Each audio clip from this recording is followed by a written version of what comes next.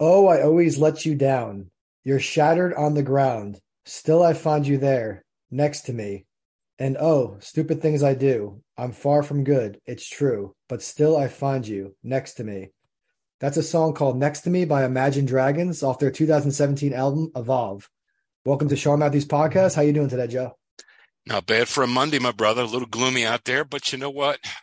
We got it pretty good considering how other folks have it. So, how you been?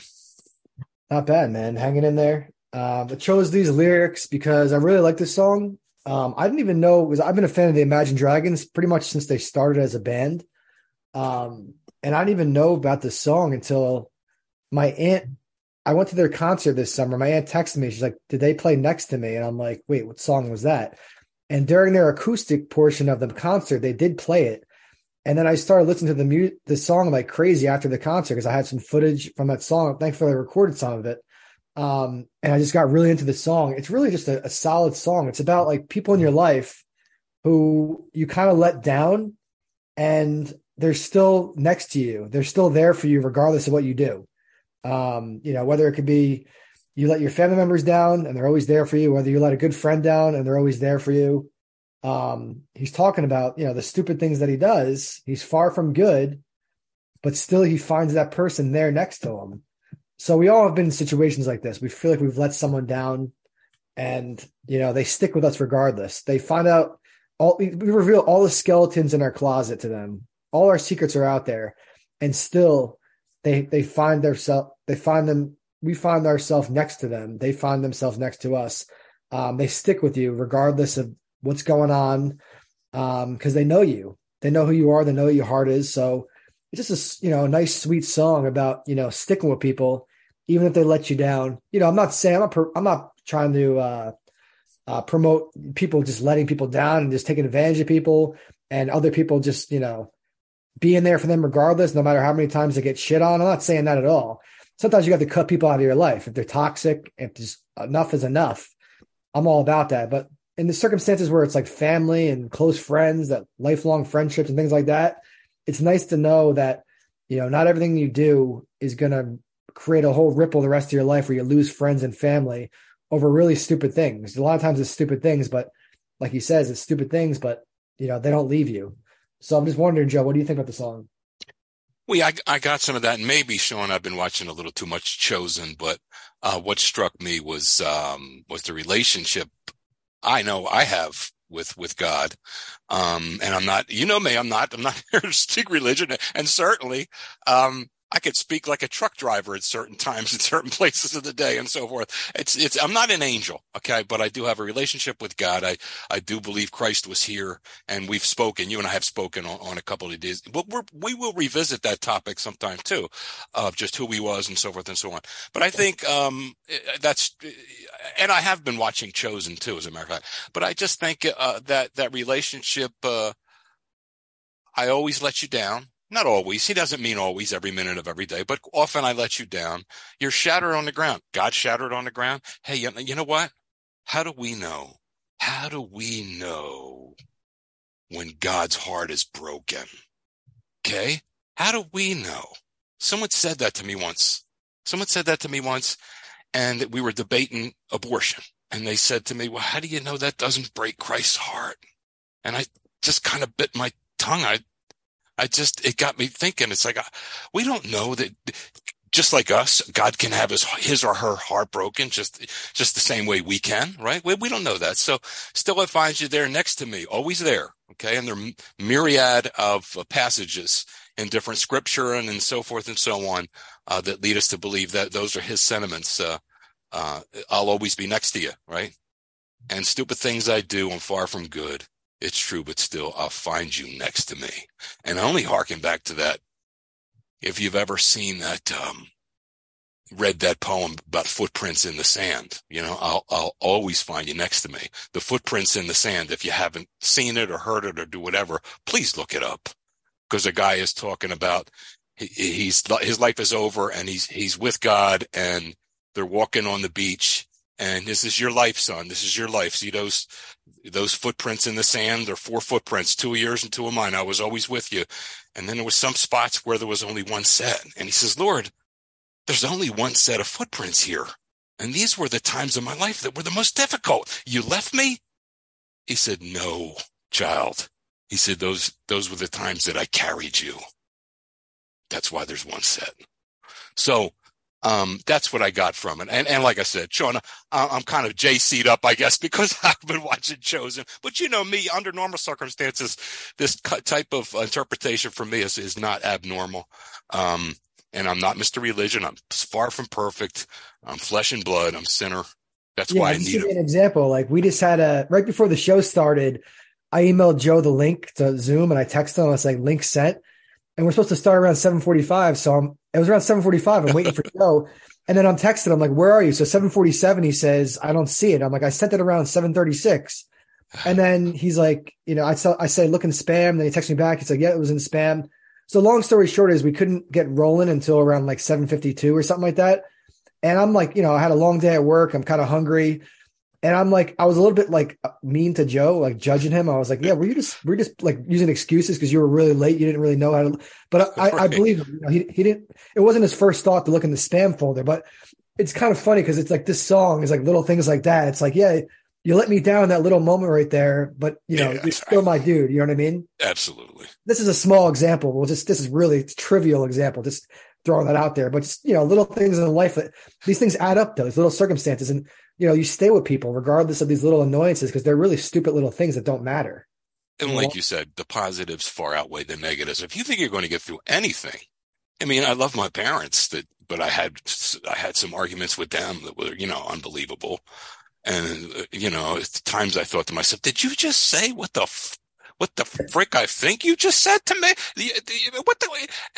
How could you, this kind of a thing? I mean, I've had some real, and those are two people I love more than anybody on the planet. So, if you think you're going to get through any kind of friendship or any kind of, buddies or friends or a romantic relationship or even sibling or whatever, and not have these things, you're going to have them. But like you said earlier, I mean, there is a limit when the negatives outweigh the positives and it doesn't look like there's any way back. And you feel like, you shouldn't, if someone comes to you and says they're sorry with sincerity, the Bible is not that the Bible is everything, but even Christ said as much as you can, 70 times 7. He didn't mean 490. He just meant infinitely, just a lot. If someone comes to you and says, I'm really, really sorry, and they're serious, fine. But if you think that apology is just a bunch of horse shit and it's not really heartfelt, you can cut ties in it. You just don't do anything offensive to them, but there's nothing wrong with washing your hands, walking the other way, and writing somebody off. Even Christ said that's a valid response. So, but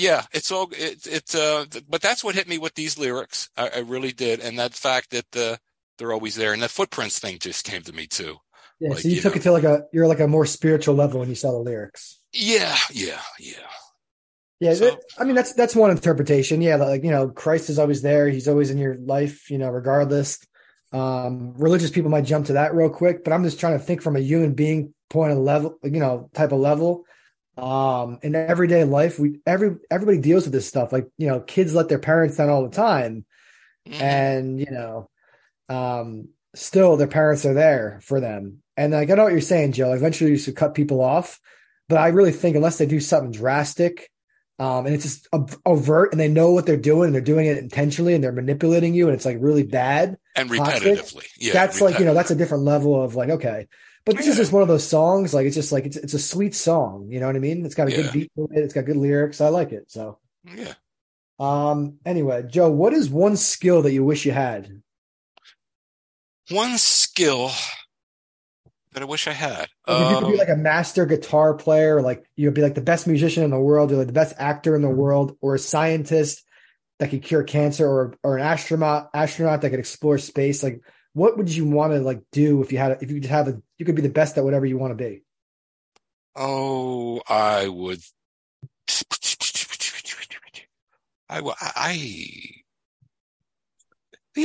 such a, it's not a question I can answer real quickly, but,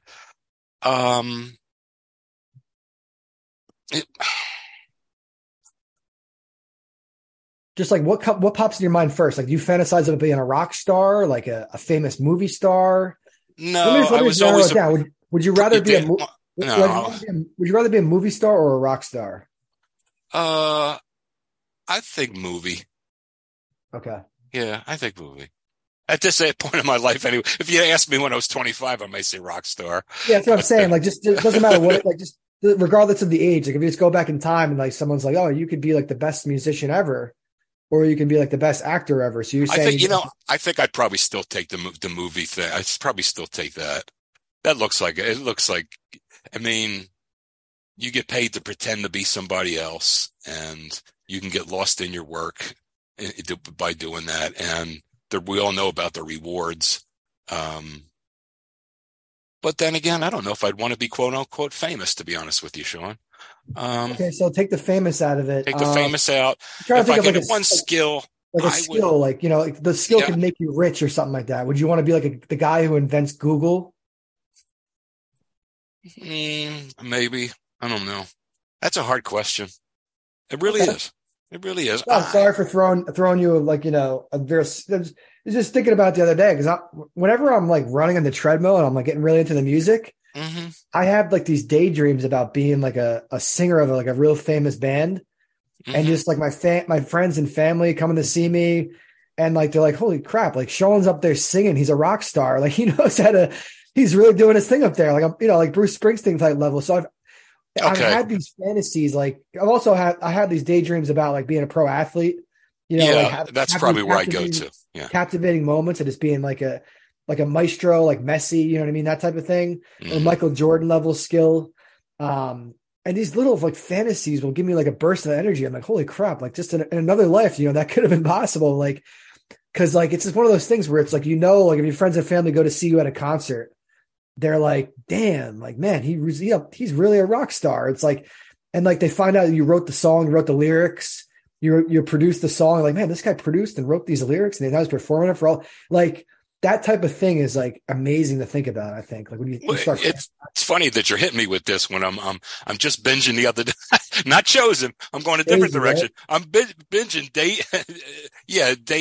Daisy Jones and the Six, which I think is a fantastic new series on. And I think the model for they don't come out and say it or whatever, but I think where they got the idea for this band is because they're forming a band here, and it's early. Obviously, it's season one, but I think they got the idea from Fleetwood Mac. I think they're using that as somewhat of a model. The woman is sort of like Stevie Nicks, and I guess the dude is like Lindsey Buckingham, and I guess and then there's this good looking blonde girl that plays the keyboards, and so I think they don't come out and say it and so forth. Um, but I think that's where they're getting the idea How based is like? on. Do they play original songs in that show? How's the music in that show? The band themselves, they play their original stuff we've never heard before. Some of it's pretty cool. But when the band's not playing, they'll put on some, like any other show will do. When someone's traveling from one place to another, they'll put on a song or whatever. But you'll hear songs from just about everybody in that time, in that time frame. Love is the drug I'm thinking of. That was on the other night when I was watching it on one of the episodes, which is it's an old tune from the late 70s, Yeah. to late 70s, and so forth. You'll find, I can't think of any, a Beach Boys song and so. So you'll have, like, when they're at a party, you'll hear, but when the band is playing their stuff, and they do it the right way, they're playing stuff we've never heard before, which I think is good Okay. because it really wants to separate, Yeah. Did but you see? I think a professional pitcher or quarterback would be probably the most, that's probably because I try to picture myself, what was I closest to? I'm not closest. I can't play an instrument. You claim that you could still throw a football 60 yards, correct? I promise you, Sean, I can. I promise you I can, and I'm not drinking today or anything like that. I promise you I can, and I'm more than willing to go out. You have to let me warm up for about 10 or 15 minutes though. But you think this guy's jump into a huddle and just crank out? No, I mean, we have to have a catch for like 10, 15, maybe even 20 minutes to really get my arm good and loose. And then if I take a hop and stick that back foot in the ground, I can get that thing to about 60 yards. Shawnee, I'll put $100 down. And if you want to bet me, you've never really contested it, but I promise you I can. I wouldn't say something like that if I couldn't. I used to pitch. I was in now. I had other things going on in high school and this and that and a girlfriend and wanting to party a little bit too much and so forth. And I did have a confrontation with with the coach at one point. But anyway, in my freshman year, I was clocked at 88 miles an hour my freshman year. So, and I know I had it up around 90 at one point. But still, that's before I learned how to actually pitch, that having the heat is because I would just throw the heat. And they say, hey, you ought to really think about a change up and this and that. And I didn't understand the value of changing speeds and doing all that. I was just too, my mind was going 100 miles an hour. I'm just going to crank back and fire. Because until then, that's all I ever had to do. And so you never mastered the curveball. I had a curve. I would throw a curve once in a while, but I as the catcher would put it down, I would shake it off quite a bit. Like, no, I just want to throw the heat. So I had two pitches. I had a fastball and a curve. But I should have learned the value of a changeup, really, because the arm speed is exactly the same, and everything looks the same to that batter. But I didn't think about it. Let me put you on the spot. Would you rather be the Philadelphia Eagles quarterback or the Philadelphia Phillies pitcher? It's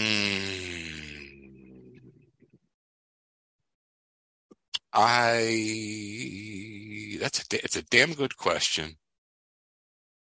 That's a damn good question. What if somebody said you could play 15 years in baseball, 15 years of football, you play the same amount of time, you make the same amount of money.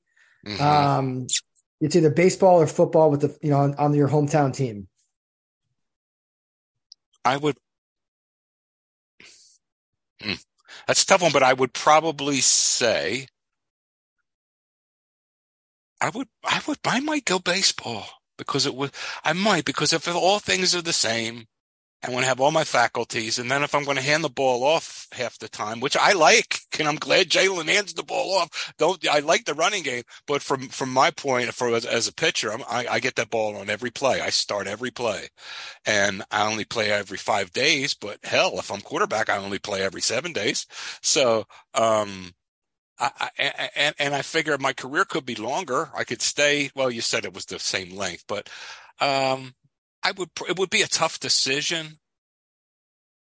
It would be a tough decision. I'd have to think about it because there again, too, when I'm older, way older, like 100, and I'm looking back on NFL films, I'd like to see myself playing, on those NFL films. Yeah. They don't really have Major League Baseball films, that kind of a thing. So I think I don't know. It's a tough decision, but yeah, those are the two things. You hear about, speaking of baseball, while I have the subject, you hear Joe Pepitone, the former first baseman and center fielder for the Yankees, died today? I did not. And the only reason I really know who he is he played for the Yankees. He started his career at the Yankees. He played for them from 1962 to 1969. He made a couple of All-Star games. He was in the MVP voting a couple of times. He had a 100 RBI season in 1964.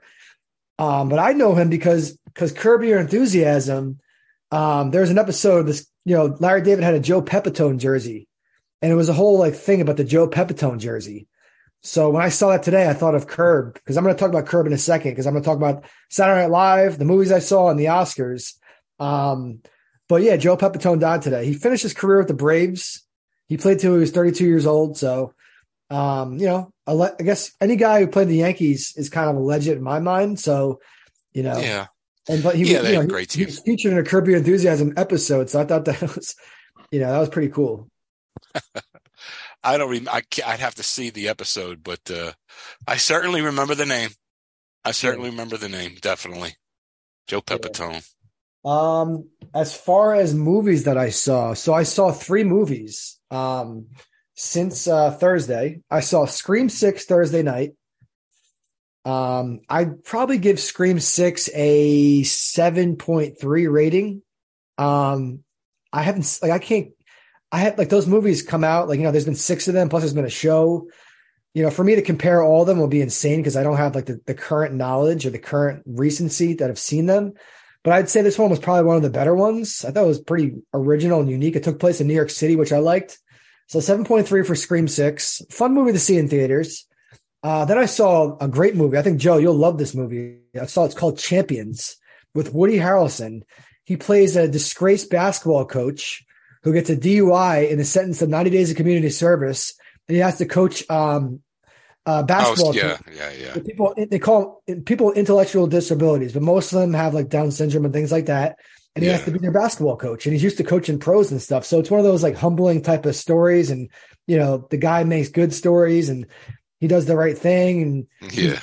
there's a love angle to it. The girl from Always Sunny in Philadelphia, she's in it because like her brother is part of the basketball team. So I thought the movie was very good. I would say Champions is like a 7 point. I gave it a 7.9. I liked it that much. Cool. Scream 6, 7.3, Champions 7.9. Then I saw another movie called 65 with Adam Driver. I Famous want to actors. see that. I want to see that. I haven't, but I want to see it. It looks Yeah, interesting. it was okay. I mean, it was kind of confusing in the set, like the concept. Like it takes 65 million years ago, planet Earth. He lands on planet Earth and there's dinosaurs and stuff, and he has to survive. He's the only guy on the ship that crashes. But the movie basically implies that there's basically a whole universe besides Earth that existed and had technology to fly and all this different technology that we enjoy today in present day, and probably even more advanced technology. They existed at least 65 million years before we existed pretty much today. So the movie tries to basically say that there were societies before Earth. So it's an interesting concept, and I'm not. Yeah. I don't know if it's one of those things I thought about. I'm like, man, what if that's true? What if before planet Earth there was a whole other planet, and like they explored the cosmos, they explored the heavens, and then someone crash landed on Earth and was dealing with dinosaurs and stuff. So it was interesting, but that movie was probably the worst out of all the ones I saw this weekend. I would give that one a 6.2. Wasn't terrible. It was kind of entertaining, but it could have been so much more. Only about an hour and a half, so a quick 90-minute movie. So order of the movies that I saw: Champions with Woody Harrelson, number 1, Scream 6, number 2, and 65, number 3. But I recommend all those movies. I mean, all those movies were watchable and pretty good. So Yeah. Yeah. And I like that Adam Driver one. I like that concept because who the hell are we to assume that we're the most intelligent thing that's ever come along, and we're the most sophisticated thing that's ever come along? Who are we to have that hubris? You know what I mean? There may be forms of life out there that consider us like plankton. You know what I mean? That's where it gets scary, right? When you start thinking like that, that's where it gets scary. It's like, okay, we look at ants and we're like, you could just ants are just so easy to kill and you have no emotional connection to them. So that theory about like these alien planets and other solar systems and how they think like we're like bugs to them, that's scary to think. But I don't think that's, if they wanted to like hurt us and kill us and just like if we step on like a whole ant hill and all the ants die, if they wanted to just like eliminate our planet, I think it would have already happened already. But I'm not above thinking that we're the first planet to ever exist and have human life. It's certainly possible other planets had human life too, and that maybe they still exist, and that we're not able to reach those solar systems, and that space and time is a whole different time zone or whatever. I'm not above thinking that, but the idea that like we're like plankton and bugs to like some other alien civilizations, and if they found us, they would quickly just enslave us and discard us. Like that scares me. I didn't necessarily say all that, but just the fact that and I said plankton, but I mean, they could consider us to be so far beneath them, and they could be really accurate as to, look, they're only right there in this whole thing. They think they're so, looking at us, thinking, oh boy, look at them. They think they're so smart and they're only right there in this whole thing. My God, they're so backward and so ancient. And they don't want to kill us. That's not their thought processes. They may just maybe like, look at them. Let's go somewhere else. They could care less about, but they just think that, but we always automatically assume that in this infinite sky, then you look up and all these planets and solar systems and all the different universes that are out there, there are myriad universes out there, right? Not just our little universe, but myriad. And to think that there's nothing else out there that's smarter than we are or more sophisticated than we are, that's awful arrogant for us to assume. What's the next level of like, okay, so like human beings are pretty advanced, right? We have technology and we do a lot of things. So in terms of like human evolution, in terms of like human evolution, right? Like what would be the next step? Like, would it be the ability to like talk to it, communicate to each person without opening our mouth. We're just speaking with our minds and like reading other people's minds and like growing a third eye. Like what would be like the next evolution to make us like, you know what I mean? It's scary to think about, but like what exactly can we do to advance further than what we already have? You know what I mean? Well, sure, we may be at our end as a species, but there may be species out there in these other places and other living forms of life that in comparison make us look like absolute, that really, I mean, so, but I'm just saying we automatically, I wonder like, what do you think, what can those like things that make us look like we're like a joke, to them, what can they possibly do that we can't? What do you think they're capable of? How do they look? Do they like, you know what I mean? Like, do they, Sean, they're liable to be able to do. Well, attractive is relative too, is it not? Yeah, because they could be their own species and then they could their own form. Like, are they? So they're not human. You're saying that they're not human beings. They'd have to be like a different like form of human beings, a more evolved form, or the whole different species is what you're saying. That's the question. Are they an elaborate or more advanced form of us, or are they just a different species altogether? I mean, the possibilities are really endless, but one of my point is we always come to the table thinking that, we are as fully developed all along, and we're the most intelligent thing, anywhere in all of existence. And to really come to the table with that is kind of presumptuous. I mean, how often do you see, I saw military footage the other day and people in their right minds have seen these things that would come down and flying and hover and then boom, they're gone, right? They could be looking at us for a couple of seconds. Oh, they saw us. Let's get out. Boom, that kind of a thing. I mean, and things that we can't explain as far as, well, it wasn't a trick of the light. It wasn't that. It was something flying, but we don't have the ability to understand exactly what it is yet. Sure, these things are already, and now of course sometimes it's something ridiculous or it's explainable, but a lot of times it's not. And but you would hope. You would hope that if there is a whole other species or higher evolved human being types, like you would hope that they have emotions, higher level emotions than we do, and that they're able to have so much empathy and sympathy to the point where they don't want to hurt us at all. No one said anything about hurting us. Think about this though. If we think about God, if you believe in God, if God created us in His image, and one of those other civilizations and species, what image are they created? Is it a whole different type of God? And then also, I don't know. There's so much to think about. Let's do another episode. And I promise we'll come back to this. That's cool, because God was that litany there. God created us in His own image was taken from the Bible, which was written by some desert dwelling guys that drank wine and philosophized. So we don't know. That's a human construct. That idea of, well, God made us in His own image. How do you? I mean, come on. We don't. What are you talking about? What is in His own image? How do you know? Who said this? Did He say it? No, I said. Who said it? Oh, Luke said, or whoever said, this kind of a thing. It was written here in this book. So I don't know that God made us in His own image per se, like He has an arm, a leg, or whatever. I don't know that, but you know what I mean? Who the hell knows that? I think they're so sophisticated, that the idea of them, they don't want to hurt us. I don't want to hurt us. Do you want to go out and hurt a little?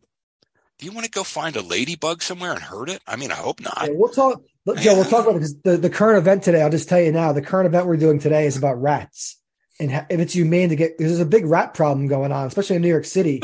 So we're going to talk, the whole article is about rats, and it gets you really thinking about how humane the rat traps are, because they're a lot tougher to kill than mice. So it's kind of funny we got on this topic. So once we get to our current event a little later in the show, we'll have a little bit more of this discussion about, what makes us better than rats and things like that. And we'll talk about it. Let's get to it. Let's talk about SNL real quick though. So SNL was on Saturday. Jenny Ortega was the host. The 1975 was the musical guest. I thought the Travis Kelce episode was better. Thought this episode wasn't bad. But like, I don't know. I mean, they had a couple good skits.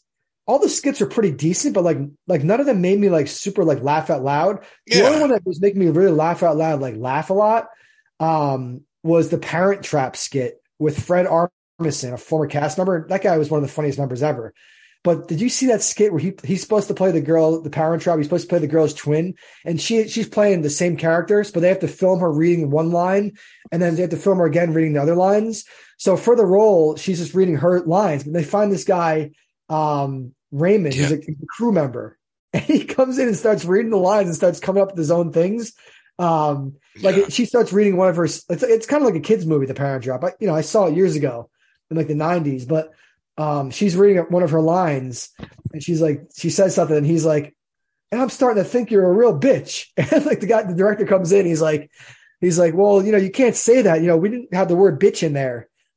He's like, I did it off the cuff thing, like Curb. You guys watch Curb? I love Curb.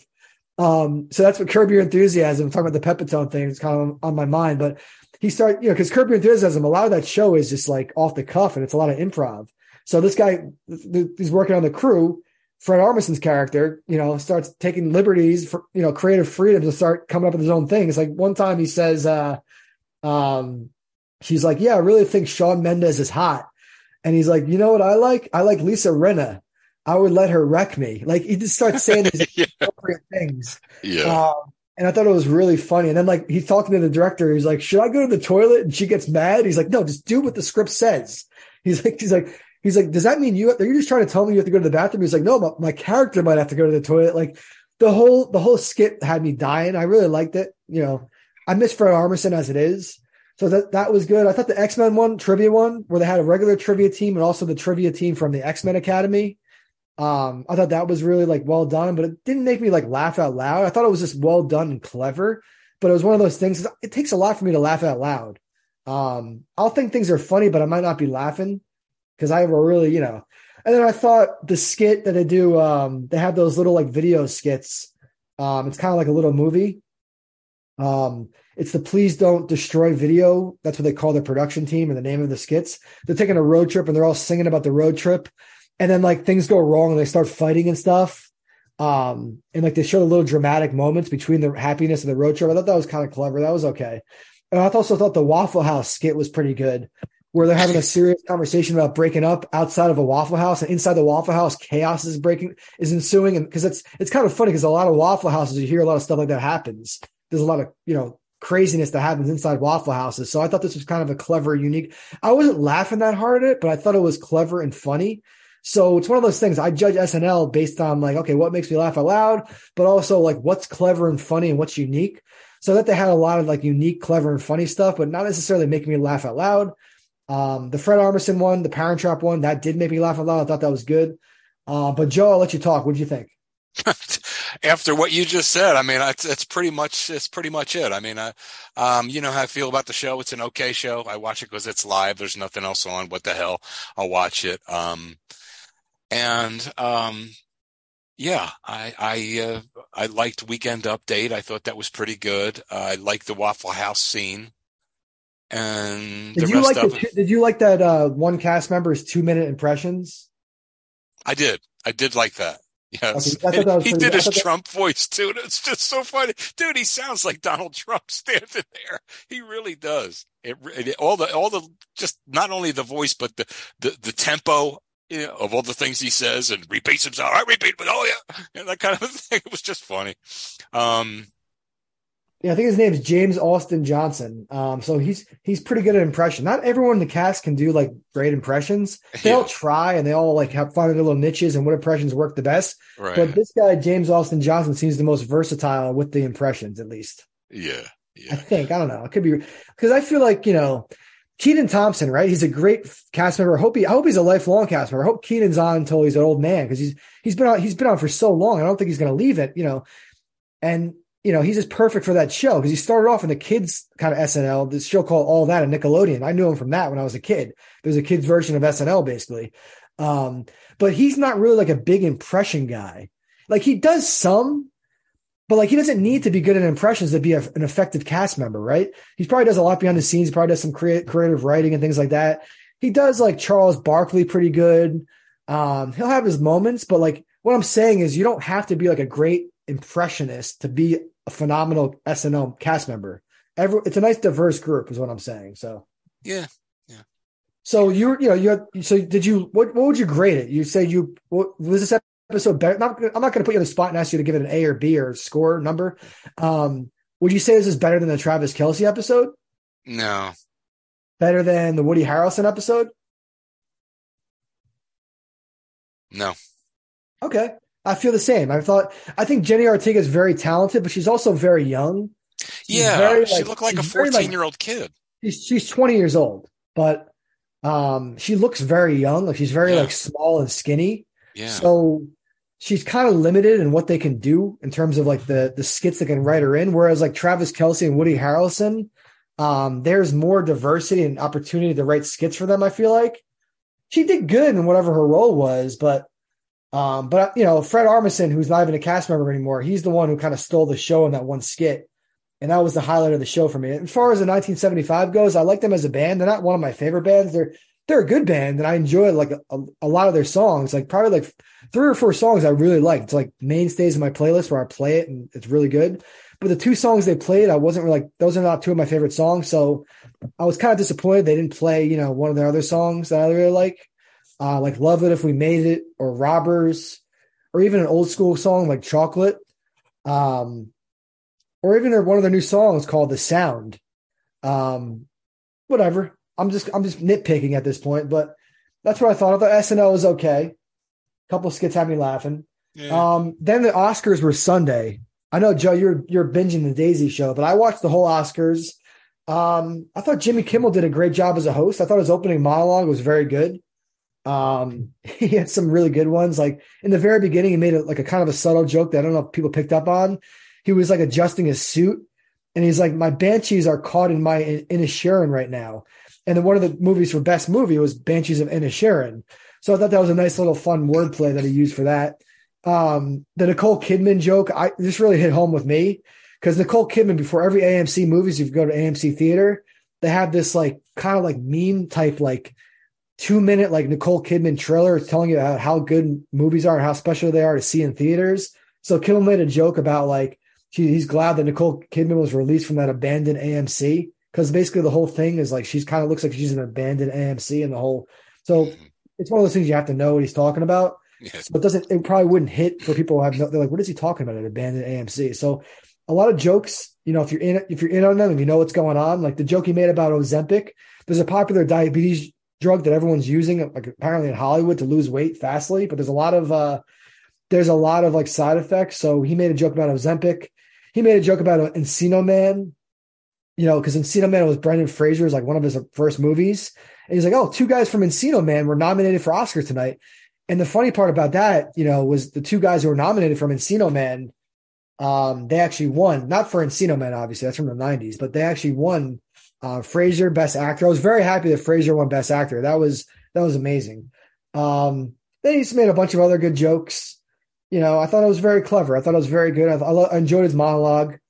After last year, the whole Will Smith incident, you know, it's nice to have a nice Oscars where everything was good and nothing went wrong and got through the show. So, but as far as like the awards, I mean, I thought Cate Blanchett should have won Best Actress for Tar. She didn't. The actress from Everything Everywhere All at Once won. That movie really cleaned up. I thought it was a good movie. I saw it in theaters, but I didn't think it deserved all the awards it got. I mean, it won like 7 awards. It was like insane. I mean, I haven't seen it. Yeah, I mean, it's a recent movie, but you know, it's just I just didn't. I thought Tar should have won Best Picture, and I thought, you know, Best Director. I thought Steven Spielberg, because he directed a movie about like his own life, kind of. I thought Steven Spielberg kind of deserved it, but they gave it to Everything Everywhere All at Once. You know, I don't know. It was kind of like that movie was very unique and very original and very weird, which made it kind of confusing for people to judge fairly. And I thought like the fact that it was so weird and so different kind of just catapulted it. And I guess the people voting thought it was good enough to just really dominate the awards, but I kind of disagree. I thought it was good, but I don't even think it was top 3. I don't think it should have been in top 3 for Best Picture, but yeah, because there was 10 movies nominated. I saw 9 out of 10. The only one I didn't see was All Quiet on the Western Front. I want to watch that. That's on Netflix, but yeah, I mean, I don't know. But I thought the Oscars overall were good. I thought Kimmel's a great host. I wouldn't mind, because Billy Crystal used to be the host like almost every year. I wouldn't mind if Jimmy Kimmel was the host every year either. You know, he's that good. He keeps things flowing. His monologue is very good.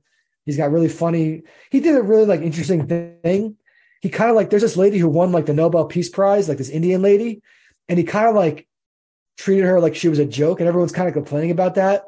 Like he tried to like he was setting it up like he was going to ask her a serious question, and then he didn't ask her the question. He asked her something like random. He's like, "Do you think that Chris Pine like really spit on that person at this award show?" And she didn't know what to say.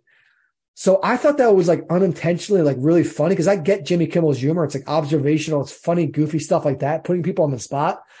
And he offended this lady who won a Nobel Peace Prize. So there's all people like who are like kind of butthurt over it and kind of saying, "Oh, Jimmy Kimmel did the wrong thing. He shouldn't have offended this like, you know, Nobel Peace Prize winner, like humanitarian lady." But I thought it was fine. I thought it was all in good fun. You got to have a sense of humor, especially if you're not going to be sitting in a crowd at an award show. But anyway, Joe, I didn't tell you when I was at the movies, something really scary kind of happened, man. I lost my phone in the movie seat. It's a reclining chair at the movies these days, and my phone got stuck during the movie 65. It got stuck in the seat, so I had to maneuver my hand and make sure I didn't crush the phone. But I got my phone out, dude. Just letting you know, I'm okay. Yeah, that's. I'm glad to see you came out of that one all right, man. Yeah, it was scary for a second because I didn't know because your phone gets stuck in the seat. It's like, do you have access to get your phone out of the seat? How did they get the phone? Because it's like these movie like leather recliners. You're like, you know, it's a little bit, you know, because you don't know what's going to happen. You don't know if because the seat was inclined or reclined. So when I went to incline it, I didn't know if the phone was going to get crushed. So it was a little touch and go there for a second, but I digress. Anything else you want to talk about, Joe? We did a little bit long in this opening. No, sir. Pretty good shape. So let's move on to our actor, man. I think you know this guy. His name is Mark Wahlberg. You know him, right, Joe? Yeah, I've heard of him. Yeah. All right. So Mark was born on June 5th, 1971 in Dorchester, Massachusetts. It's kind of like a part of Boston. So he's from Boston, basically. His mom was a nurse's aide. His dad was a delivery driver. He was the youngest of 9 children. They kind of grew up in poverty. His parents divorced when he was 11, and him and his family, they lived in a 3-bedroom apartment. So 9 children, 3-bedroom apartments. You can imagine that's kind of tough to grow up living, especially in you're growing up poor. You're in Boston. You're in a big city. You got to share an apartment with your 8 other children. You know, it's tough to do. But he dropped out of high school at the age of 14. Unfortunately, he kind of gravitated towards a life of petty crime and drugs. He spent some time in prison for a violent assault. It involved also racism. So, he kind of was, he was kind of a rough guy as a teenager. You know, he had a felony to his name. He spent time in prison for that, obviously. But then he said he learned how to be a better person in prison. Apparently he found God and things like that, which is fine. One of his older brothers, Donnie, was in New Kids on the Block, and Mark was one of the original members of New Kids on the Block. But then he dropped out a little bit after that. He didn't want to be part of that band, but he did his own thing. He became a rapper, and his name of his group was Marky Mark and the Funky Bunch. But he still couldn't escape the controversy of being violent, homophobic, and racist for his teenage crimes that he. You could read about it on Wikipedia. I'm not going to go over what he got arrested for, but it was violent. There was a little racism there, but so he had some controversy. People wanted to cancel him early on. Thankfully, he didn't get canceled, but he did drop the name Marky Mark to kind of clean up his image. And then his big break came in Boogie Nights in 1997. But really, I think his big break was a movie called Fear in 1996. That was his first starring role. I thought that was a very good movie. He kind of plays like an obsessive guy. He meets a girl and she doesn't realize how crazy he is, how he's kind of like an obsessive, like dangerous person. So I thought that was a very enjoyable movie. That was really his first starring role because he had minor roles and other like smaller roles around 1995. Basketball Diaries. Yeah, that was good. Yeah, he had a small role in that with DiCaprio.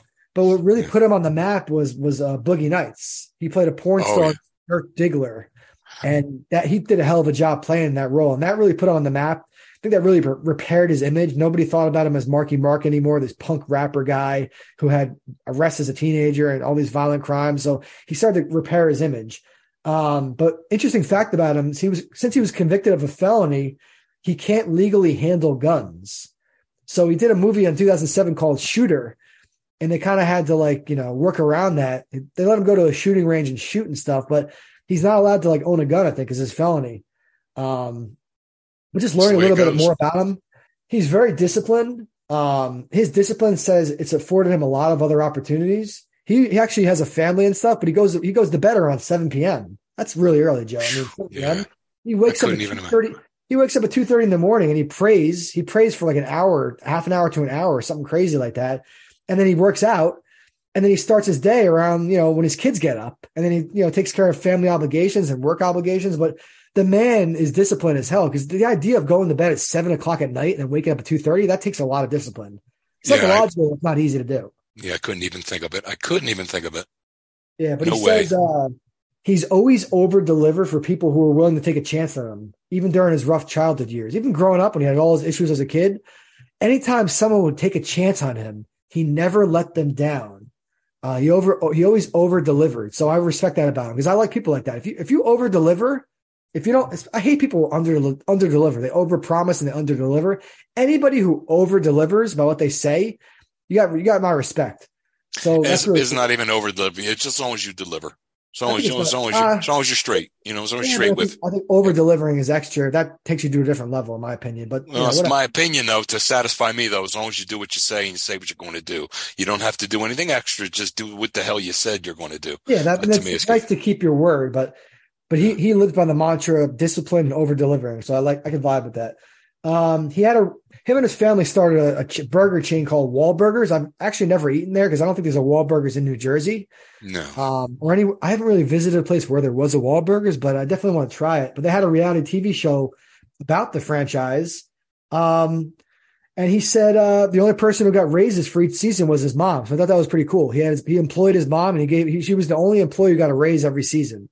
So he took care of his family. You know what I mean? He credits all his personal and professional success to God.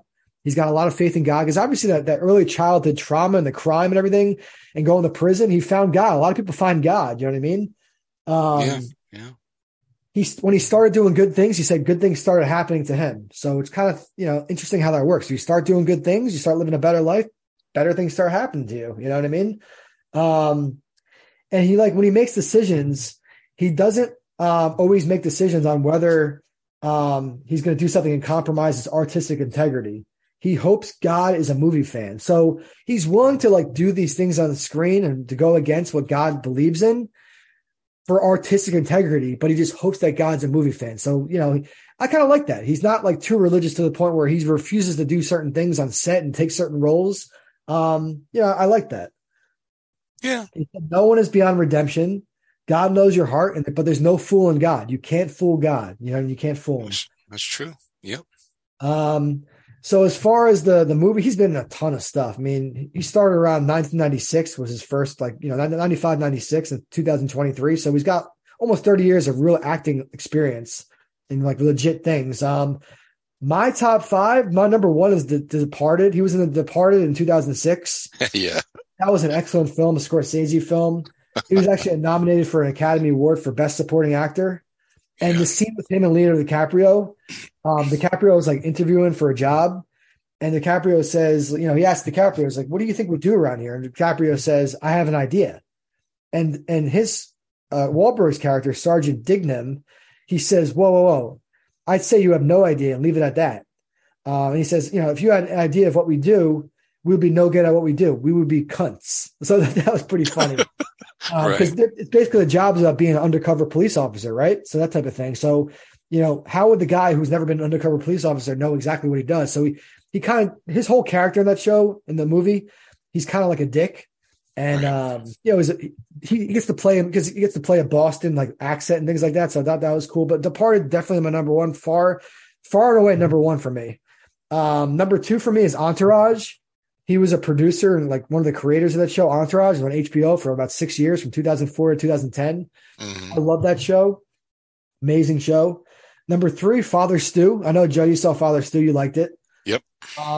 He actually says he wants to do more faith-based projects, which is kind of a breath of fresh air. If there's more faith-based projects in Hollywood, because Hollywood gets a bad name. People think that Hollywood's anti-God and they worship Satan and they're just totally anti-religion. It's not true. They just don't want to force it in people's face. They don't want to make films and just preach God, but you could still have films with themes about God and values and still have, so Hollywood's not anti-God, but he does want to do more faith-based stuff. So I'd like to see him do more of that. You know what I mean? It'd be pretty cool.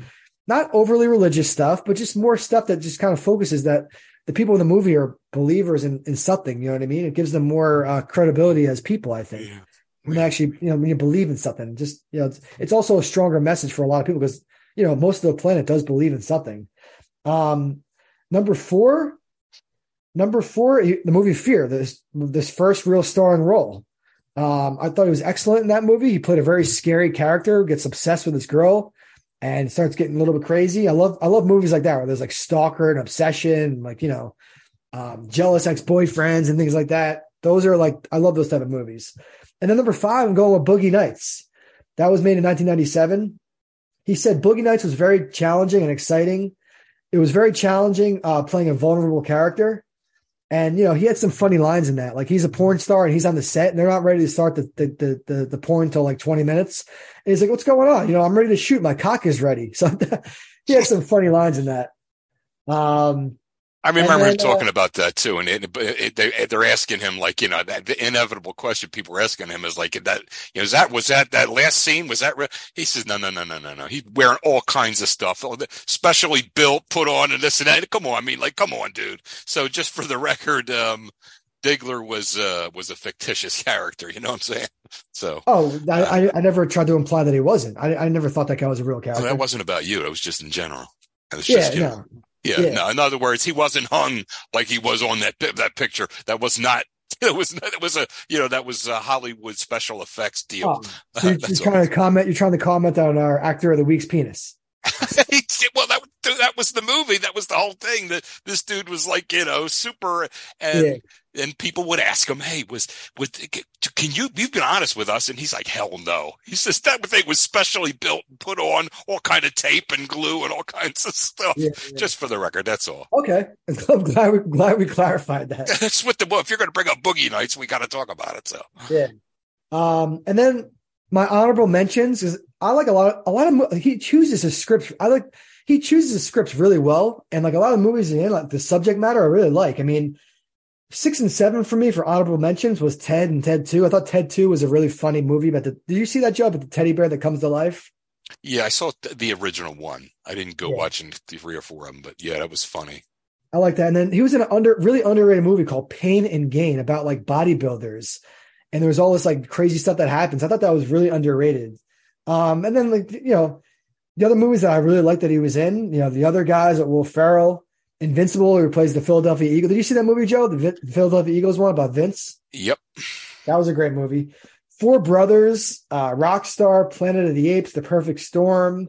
So he's been in a ton of stuff, Yeah. I liked 4 Brothers. That was a good movie. Yeah. I remember 4 Brothers very clearly because like my friend and I, my good high school friend, Sean, we rented 4 Brothers one night. We watched 4 Brothers and, he was just saying, he's like, man, this movie's just full of like B and C actors. And now I'm thinking about it now because 4 Brothers was 2005. So maybe Wahlberg wasn't an A actor yet. So I got to talk to my friend about that. I'm like, man, can you believe that Wahlberg became like this big A-lister? Because like 4 Brothers was kind of like, he was probably the biggest star in the movie, but the other people in the movie weren't like huge stars. But it was just an ongoing joke with us. It was like, dude, like 4 Brothers. How was the movie? Was it as good as 4 Brothers? So it became an inside joke. Anyway, I digress. I think Wahlberg is an exceptional talent, phenomenal talent. He's turned his life around. His life could have went the other way. He could have been in, juvenile detention as a teenager, and he could have been a lifelong criminal, just in and out of the system. He didn't let that happen to him. He became a big star. He followed the path to God. He's a man of faith. He does all the right things, it seems like, says all the right things. So I respect the hell out of the guy. Joe, you have anything else to say about him? No, I think you wrapped it up. It up. So shout out to Mark Wahlberg, man. You're one of the greats. Man. Joe, you agree? He's definitely A-list, right? Oh, he is definitely, yeah. Okay. Just checking. Yeah. Yeah. All right. You ready for the Snapple fact? Why not? Okay. You transfer more germs shaking hands than kissing. Wow. Are you surprised at that? A little, but not shocked. You know what I mean? a little, but not shocked. And although you may transfer more germs by handshaking, I don't think those germs are as detrimental to you as if you were kissing someone. You don't understand what I'm saying? I mean, the number that you have more, you're transferring more, but there's not as much. You're not in as much jeopardy as if you were swapping spits with someone, and transferring less, but you're transferring it right there, in the saliva. So I think it's one of those deals. But yeah, just to put it in a box and say, yeah, you're actually transferring more germs by shaking hands with someone than kissing them. Doesn't mean it's safer to do. Yeah, I think what I'm saying? Snapple Fact 739, I believe. Yeah. That's the number. But basically, there's numerous fat-laden crevices on our hands, and they're ideal breeding ground for microbes. I've always known this. I mean, I've been carrying a little bottle of Purell in my hand, in my pocket for for over a decade now. I mean, I've used that Purell every time I touch a random surface. That Purell is on immediately, dude. My hands are always pretty clean. But when we talked about this and that incident in the Panera bathroom where the guy was like, "You didn't wash your hands," I'd like to go back to that. But my point is, I'm always carrying that Purell, dude. But did you know that keyboards can harbor as much as 7,500 bacteria? Because keyboards, computer mice, and screens, they're breeding hubs for germs and viruses. So, basically washing your hands regularly is the key to keeping the spread of harmful bacteria down. So Purell and washing your hands, sir. You do the world a favor. I dig it, but your body has this thing called an immune system, and it needs some stuff to do. So you don't want to bore it. You don't want it to die of boredom. You want to give it some stuff to do. Like, okay, fellas, let's go. Let's attack it needs to, like a car. It needs to run once in a while. So, we're equipping an immune system supposed to help us, and it likes to work. But anyway, I digress. So as far as Brian Koberger update, quick update on this man/monster, probably a monster. Basically, his inmates are keeping an eye on him. They said he obsesses over TV coverage of his own case, and then he's turned to God. So, he's constantly being taunted by the other prisoners. So listen, I'm not mad that he's being taunted by the other prisoners. I'm not mad that he's trying to find God, but I do want justice. I do want this man to spend the rest of his life in prison or just have the death penalty or something like that. But it's kind of friggin' weird that the guy is like, he's sitting and watching the news coverage of himself any chance he gets. They're all saying he's really obsessed with it. He watches himself on TV all the time. So what do you think about that, Joe? Well, it doesn't surprise me that he's got narcissistic tendencies. That doesn't surprise me. It doesn't surprise me that he's turning to God either. Maybe he thinks to himself, how did I let myself get to that point? And hopefully, Sean. Now, here's the thing, though, like you said, though.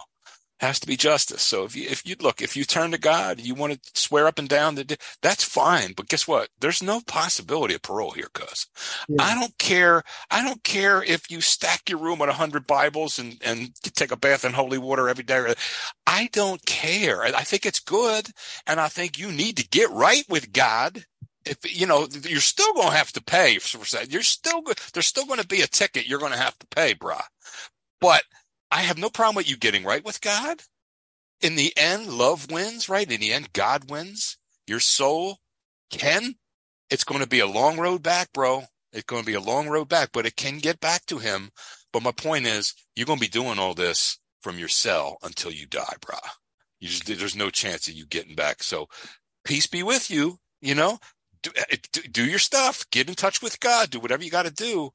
But you're never ever a chance of parole. And that's my thing. Sometimes I get really pissed off and I say, well, he killed somebody, kill that mother. But at the same time, then I got my better angels say, look, you don't have to kill okay, but no chance of parole. That's the key. That's the big key. That's especially for people who, Sean, are committed and they admit, okay, yeah, or they don't admit, but it's so cut and dry. It's unbelievable. There's no doubt about it. Yeah. I have a difference though with some people who, if a guy's jumping up and down saying, please, Your Honor, please, people, I didn't do this. I really didn't. You've got to believe me. And then you find out about 12 years later through DNA or whatever it was. It just used to be he's innocent. He didn't do it. It's not his DNA there. Yep. Something like that. So I think we got to take these cases one by one and really look at them and so forth and so on. But yeah, how I feel about this guy, life in prison. If he's found guilty, which I think he will be, life in prison without the possibility of parole. And if you want to find God, bro, find God. I'm cool with that. He has his own private mass. He's in his own private cell. He's kept apart from the inmates. He said, they said he always has the same expression. He looks straight ahead. They've never seen his eyebrows or mouth move. He never says anything. So, and the crazy part about this thing is the jail he's in, there's windows in some of the cells. They face a quiet side street that's only 1.4 miles from the rental home where the 4 students who he killed are. So that jail is right near that house. It's pretty, it's pretty kind of eerie. That is weird. That is weird. Okay. You ready to be stumped? Yeah, I'm hoping I'll do better this time. You did get me last time, but what the hell? That makes me about, 22-1? Go ahead. Okay, man. All right. First story. Judge was caught masturbating 15 times in court during trials. Story number 2. Man walks into convenience store in Jason mask and shoots customers. Story number 3. South Carolina woman arrested for sneaking tiger into Motel 6. Ooh.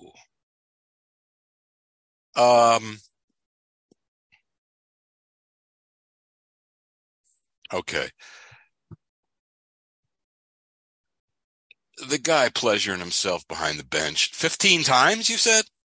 Yes. How the hell do you even, anyway. 15 times is a lot because each time he'd have to reestablish something. And I don't know, 15. So I'm not going to go with the wacky judge per se.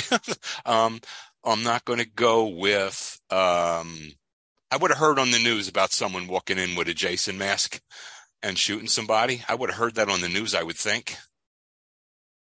This thing with a tiger being sneaked into a Motel 6 in South Carolina. Now, doesn't say how big the tiger was. Obviously, I don't think he was full grown here. The tiger was full grown, but maybe a tiger that's a year or two old, that's like a big dog. Maybe she was on the road and maybe I almost buy it. So I'm just going to go with my gut and say that's the one I buy. Okay, sir. You are, drum roll, please. Incorrect. Really? The real story is the judge was caught masturbating 15 times in court during trials. Okay. Well, wow. It's a real story. So let me give you a little background here. It's during trials. I thought you said one trial, one sitting. I'm like, how the hell did he? Hey, go ahead, but it doesn't matter. Okay, so he masturbated with a penis pump during trials. He was sentenced to 4 years in prison. I think this happened around 2000. I just saw this article. It was all over the news, in certain outlets. But I think it happened around 2005. But it was, it was in the news. A penis pump, dude. Yeah, he said he's an Oklahoma judge. What the hell is that? You don't know what a penis pump is? No, sir. I've never used one, some but kind of hydraulic equipment onto your. Apparently, you can just pump your penis up or something like that. It helps you maintain erections or help extra big. I don't know why are we. Wow. There's too much penis talk in the show, man. But let's just keep going. Yeah, this is well. You brought up I had to. You brought up the one about Wahlberg, the one about Wahlberg and the Dirk. Well, that was that whole movie, but I had to explain that he explained that wasn't really him. But go ahead. Yeah. So he was an Oklahoma judge. He spent 23 years on the bench as a judge. He was caught using the device under his robe. His name was Donald Thompson. He was forced to retire in 2004 and was later sentenced in 2006. He was 59 at the time. He got 4 felony counts of indecent exposure. Was ordered to pay a $40,000 fine. So basically a court reporter named Lisa Foster, she said she saw him use the device on an almost daily basis during an August 2003 murder trial. In the trial, this is actually very sick. The trial, the man was accused of shaking a toddler to death. So during a trial about a man accused of shaking a toddler to death, this judge started putting a penis pump and masturbating. I mean, it's just really grotesque and bizarre. Um, Yeah, it's like, that's what kind of world are we living in? I mean, I don't even know sometimes, man, but um, wow. yeah. That's So it weird. happened. It's very shocking, very bizarre.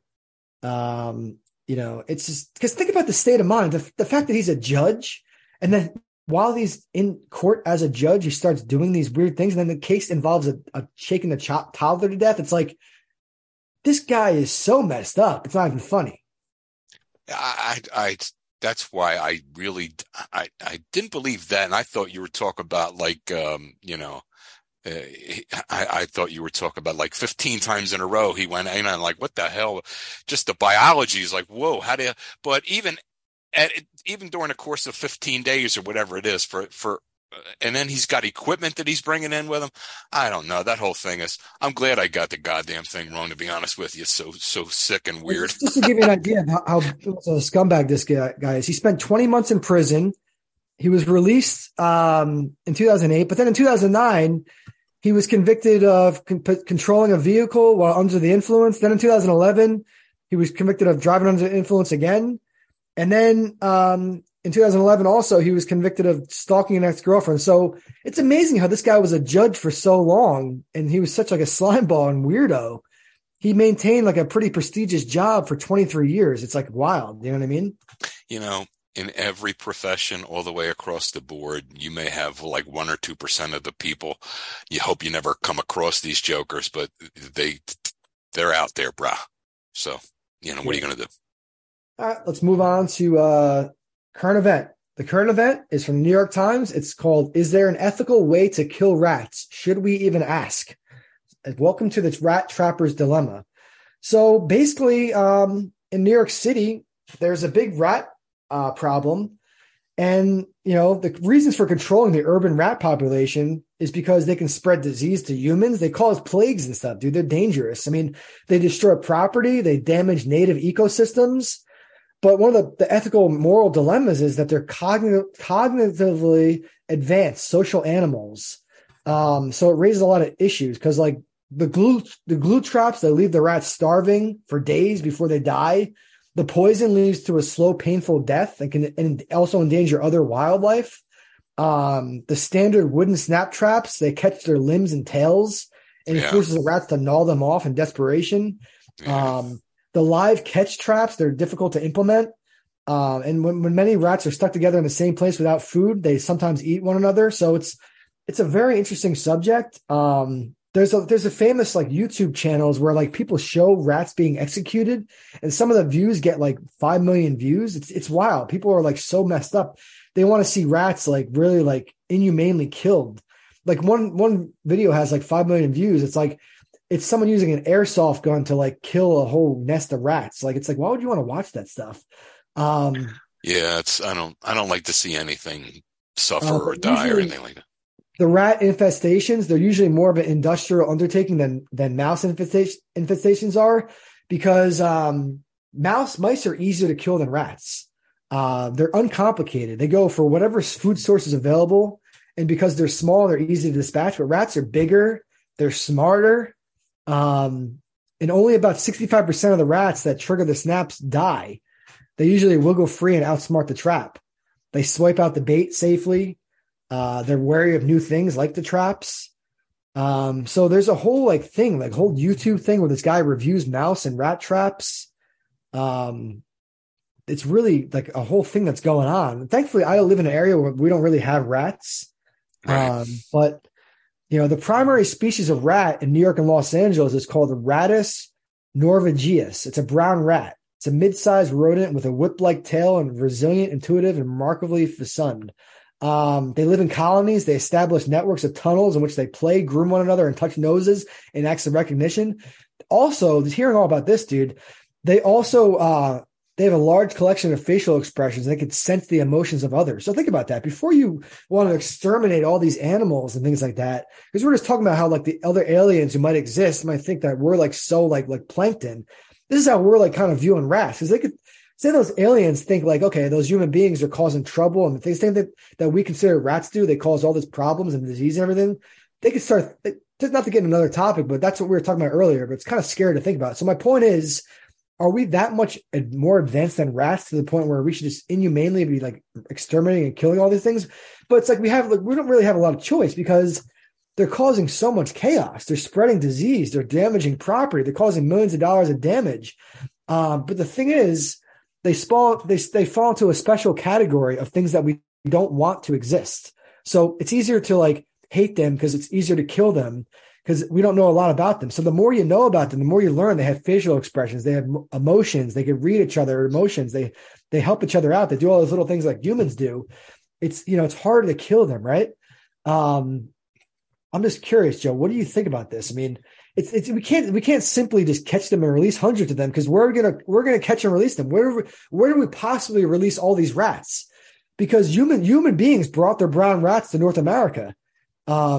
We destroyed the habitat of all the rats' potential predators, and we created environments for them where they can thrive. And now they keep breeding and more rats. Well, the rats were here before we were, weren't they? I mean, before any people were here, I would think. I mean, I'm not entirely sure about rats specifically, but I do know that human beings brought the rats to North America. So I don't know the whole origin of rats and what they're here before humans or what the hell's going on. But yeah, I guess we brought some on a boat, so that, here or there. But I think the rodent was probably running around before it, like with the Native Americans, and even before then, probably I would think, like insects and so forth. But I don't know. I don't know the origin, but. Let me just put it this way. I don't like the idea of infestation of any type, dude. I'm just that way. They're pests. The rats are absolutely pests, and they're dangerous, and they could cause a whole friggin' plague. They could be the end of like human society if they cause another plague that wipes us all. They're dangerous and stuff. And I know they have emotion like. They have emotions and things like that, but like they don't really do anything like that's like positive, productive for society. So as a society, we have to kind of just think to ourselves, it's like, what is like the downside of like exterminating these rats? Like God could be judging us and killing another form of life, but the rats are causing chaos, dude. Yeah, I mean, you gotta see when you gotta see what you're doing as far as messing with the whole ecosystem and so forth and so on. Like I think they do eat a lot of insect life, and insects are just as irritating and not fun to be around as I don't want cockroaches. I don't want cockroaches. I don't like crickets. I don't like anything like that. I don't like mice. Now when I say I don't like them, I don't like them. Like I don't want them showing up at my front door. I don't want them, I don't want to find them. And not me, knock on wood. I don't, and I really, I lived through, when I had a 2-story house in a nice neighborhood and everything like that. I lived through a little bit of a mice infestation, which I got it taken care of, but it was not fun. It was very unnerving, and it was like, what in the hell? Living out in the country. Let me give you a couple of quick facts real quick. They cause an estimated 20 billion in damage annually in the United States. That's just in the United States. They're causing 20 billion in damage. They gnaw through electrical wires. They burrow in walls of buildings. They feast on crops. They produce so prolifically. It's like insane. I mean, they render most of the poisons that they try to kill them with useless because they're producing so quickly we can't keep up with them. But they do experience regret. They have altruism. But they can survive on almost any kind of food too. Fruit, grain, worms, trash, feces, carcasses. Like these things are like impossible to really get rid of. And like, they're not really doing anything. Like you're saying, as part of the if it's part of the whole ecosystem, where are they in the ecosystem in terms of like being in New York City and ruining buildings and people's apartments and stuff? And, yeah, that's the thing. I don't think the ones in the city are really gonna, So I mean, until you start talking about going out into the wild, but that's not what we're talking about. We're talking about the ones that we see in the cities and in suburbia, and no one wants to wake up and see a rat running across the floor. That's like, whoa, freak out time. I say that I don't have any problem with finding a way to keep, the mindset that we should get rid, because you were talking about like, well, what if aliens thought, well, if we went to a different universe and a different planet and we landed there, then we might become a hindrance to them. They might think like, what are they doing here? But that's not the case. That's not the case here, we're not bothering anybody as humans, any extraterrestrials. We are our own little spot. Now, if the rats had their own little planet, Well, Joe, let me stop you there. How do you know, like, say there's another advanced, like, aliens, right? And they're, like, keeping an eye on us. How do you know they don't consider, like, planet Earth one of their, like, precious, like, pieces of property or land that they own? And, like, they feel like human beings are hurting their, like, just like the people in the city feel like the rats are running the buildings, the infrastructure, all this stuff. How do you know, like, this is me going far-fetched thinking, but how do you know they don't think that we're kind of like rats? Like you said this earlier, like we're like plankton to them. What if we're like their version of rats? That's the scary part. That is, and I'm using proximity, like we're on the same planet, right? The people and the rats. Exactly. And to draw the comparison, we'd leave here and we go off to where they are and start hanging out on their planet. But maybe you're right. Maybe their arm of ownership reaches across the galaxy, across space and everything, and they can consider, like, our planet Earth here, that little blue one. Yeah, that's that little blue one out there. Yeah, that's pretty cool. But those the top of the food chain there right now for the moment. They think that this and that, but look what they're doing to the ozone. Look what they're doing here. Look what they do to each other. Maybe it's time so you're right. It is. That's actually that's a neat concept. But what I'm for the immediacy of this thing here, dude, because it's like, dude, listen. I'm not afraid of a cockroach. I'm not afraid. It's not going to hurt me, but it's gross and I don't want to be around the son of a bitch. And also it's indicative that there's squalor somewhere if you're around a cockroach, right? Now, same thing with mice. Now, in the case of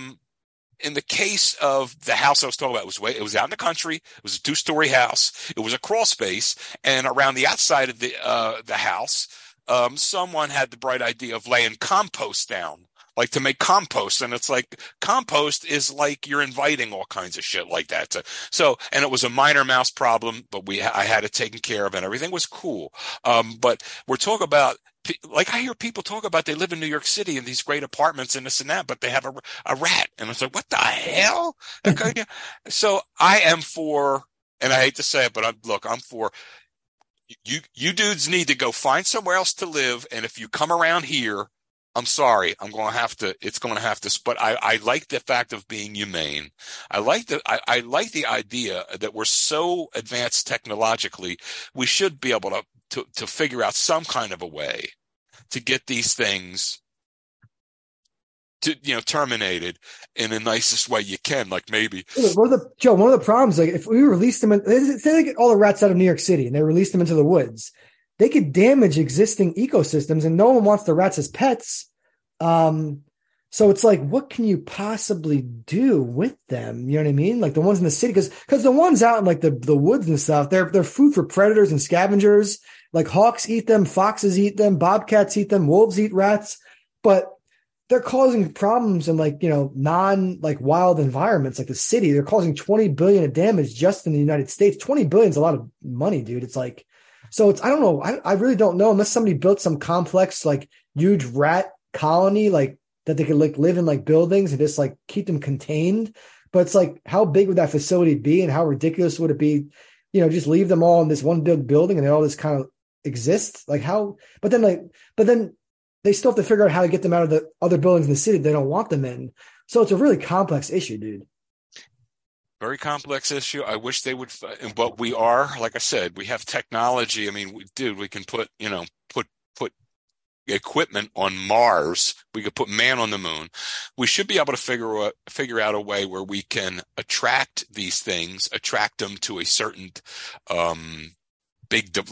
some kind of a big device or something, and then shut the doors and through aerosol, right? Gas them, because that's not a bad way to go. It really isn't. It's not a bad, These, like I was saying, bro, the things that they survive on, the things that they eat to survive on is absurd. Oh yeah. It's just like nothing like even straight up poison can't kill these rats. It's like, it's so complex and it's so gas or electricity, like a quick boom, like a bug zapper, something like that. But I think we ought to keep investigating ways. See, the problem here is the people that and I've spoken to exterminators and this and that, they become immune to this. They become, well, it is what it is. You know, they break their neck on they have to, you know, they get snapped on a wooden trap and they lay there for a couple hours. That's the way it goes. You know, some people drown them. They'll take the they'll take the glue traps and they'll see this thing like struggling on a glue trap and drop it into a bucket of water. You know, that kind of a thing. And I think it's like, oh my God, I can't even, you know, that kind of, but I think the people that are responsible for carrying out these deeds eventually become immune to, they become desensitized, and they'll kill them any way that's most convenient. They don't. Did you see that Mayor Adams in New York City? He offered he had a job. This went viral. He offered a job, a person specifically to kill rats and who's bloodthirsty. The ad said you have to be bloodthirsty. They want a person just to go around New York City just killing rats. They're paying a lot of money for that too. Yeah, and I that's the thing. They call the job a rat czar, CZAR, rat czar. Yeah. You have to be bloodthirsty. It's like wild, dude. Yeah. So, I mean, therein lies the rub. What I'd like to see done is, yes, I understand they can't be part of they got it. If they can split and go their own way, they're fine. But it's the same way you get a little bit of, you ever see the tiny little bugs, like the little silverfish, they call them? Yeah, those things are disgusting, dude. They are. And they have like 13 legs, right? They got a crap load of legs. Yeah, and every once in a blue moon, not often, every once in a blue moon, I'll see one like on the bathroom floor. I don't see very many at all. I mean, they're ubiquitous. They can come up from anywhere. They can come up from the drain or whatever. And I said, once in a blue moon. But my philosophy is, you know, I'll go in there to the bathroom real quick, do what I got to do, and step over them. And it's like, dude, if I see you back here, this is just my man.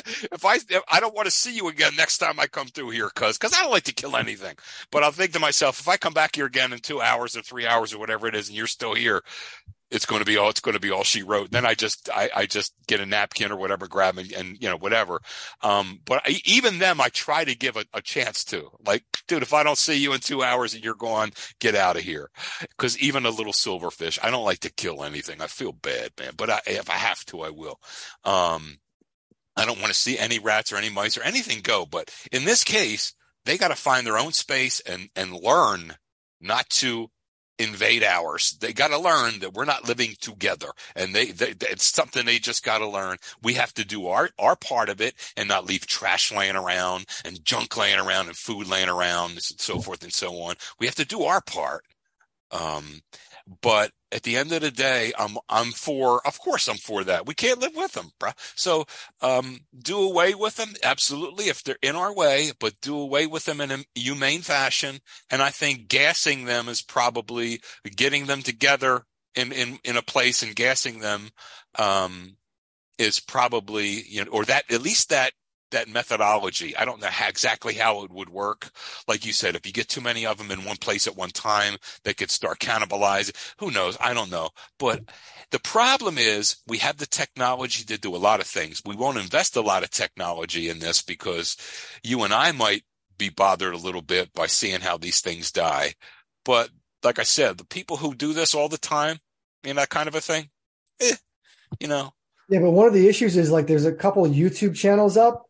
And I won't watch any of that. They're showing the rats dying inhumanely. Yeah, I'm not going to watch that. There's one, the view counts are crazy. I mean, there's one where the guy, he's using like some sort of tool, a screwdriver or bulk, like it's just really inhumane things. It's like, there's some sick people out there. You know what I mean? It's like, why would you want to watch the rats die like that? It's like, we have to be sick in the head. You know what I mean?